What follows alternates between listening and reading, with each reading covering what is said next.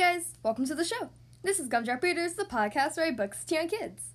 Today we're reading Henry's Awful Mistake by Robert Quackenbush. This book is requested to me by 3-year-old Victor. Thank you so much for requesting this book, and I hope you enjoy the story.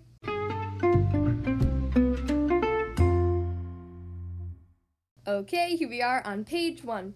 The day Henry the Duck asked his friend Clara over for supper, he found an ant in the kitchen.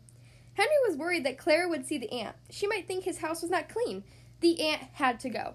Henry reached for the can of ant spray, but he didn't want to spray near the food he was cooking, so he chased the ant with a frying pan. Henry ran around the kitchen chasing after the ant, but the ant got away and hid beneath the stove.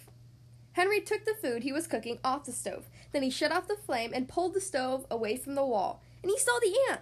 The ant saw Henry and ran into a small crack in the wall, and Henry went to get a hammer. Henry pounded a big hole in the wall where the crack was, but he couldn't find the ant, so he kept on pounding. The hole got bigger and bigger, and at last Harry saw the ant sitting on a pipe inside the wall.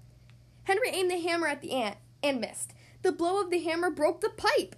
Water came shooting out of the wall. Henry couldn't stop it. Henry grabbed a towel, and he tied it around the pipe, and the water finally stopped spurting out of it. But Henry hadn't stopped the water soon enough. It had sprayed all over the kitchen. Everything was soaking wet, except for Clara's supper, thank goodness. Henry began mopping up all the puddles of water. All at once, he slipped and banged against the kitchen table. Everything came crashing down. Henry was covered with pots and pans and food. The supper was ruined. There was nothing Henry could do now but to call Clara and tell her not to come. While Henry was talking on the telephone, the towel came loose from the pipe, and the water came shooting out and flooded the entire house. Henry was carried right out of the front door by the flood.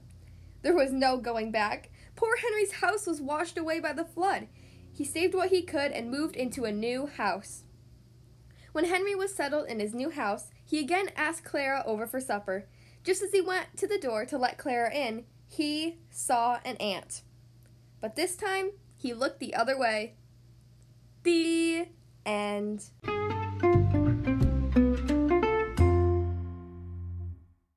Well, that was Henry's Awful Mistake by Robert Quackenbush. Hope you guys enjoyed that story.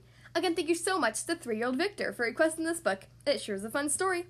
I post new podcast episodes Monday, Wednesday, and Friday, and post a new YouTube read-along video on Saturdays. So be sure to subscribe so you never miss a new story. If you'd like to follow Gumdrop Readers on Instagram and Facebook or support the show, the links are in the description of every episode. Thank you guys so much for listening to today's episode, and I'll see you next time.